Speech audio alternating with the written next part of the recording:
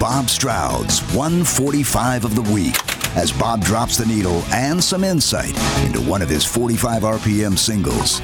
Now, here's Bob Stroud. Thank you, Steve Downs. It is Bob Stroud here with my 145 of the week. Here's what I played last week on 145 and 145. Monday, Bloody Well Right, Supertramp. That was saxophonist Richard Hellowell's birthday. Tuesday, From Me to You, Beatles. That was the anniversary of the Beatles' second appearance on The Ed Sullivan Show, this time from the Deauville Hotel in Miami Beach with Hollywood's Mitzi Gaynor right here on our stage. Wednesday, Highway Song, Blackfoot. That was Ricky Medlock's birthday. Thursday, Taking It to the Streets, Doobie Brothers on Michael McDonald's birthday. And Friday, Tears of a Clown, Smokey Robinson and the Miracles. That was Smokey Robinson's birthday. So I chose as my 145 of the week, Tears of a Clown, Smokey Robinson and the Miracles. Now I'll say right up top here, Smokey Robinson wrote some of my very favorite Motown songs.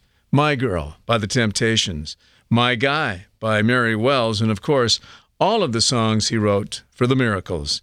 He's just one of those genius composers who had a knack for melding a great melody with smart lyrics.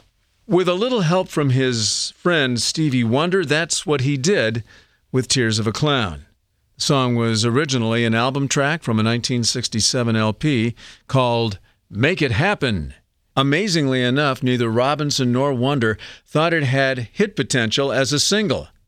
How do you not hear a hit in that song?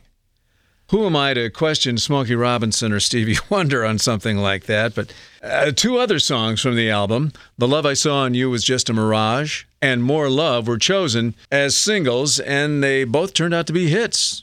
Like I say, who am I to question Stevie Wonder and Smokey Robinson?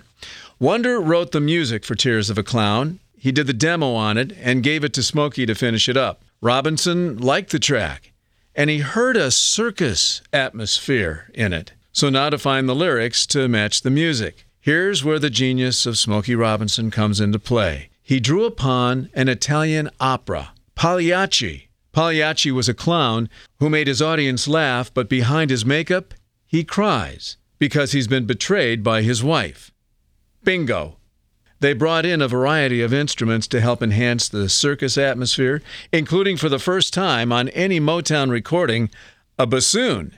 And there the song sat as an album track for 3 years. Then in 1970, the Motown British distributor was frustrated that Smokey Robinson and the Miracles had only charted 2 hits in the decade since they'd been around. I Second That Emotion and Tracks of My Tears. And on a whim, this Motown British distributor asked one Karen Spreadberry, who was the president of a Motown fan club, to pick a single from the Miracles album, Make It Happen. She chose the last song on the album, Tears of a Clown.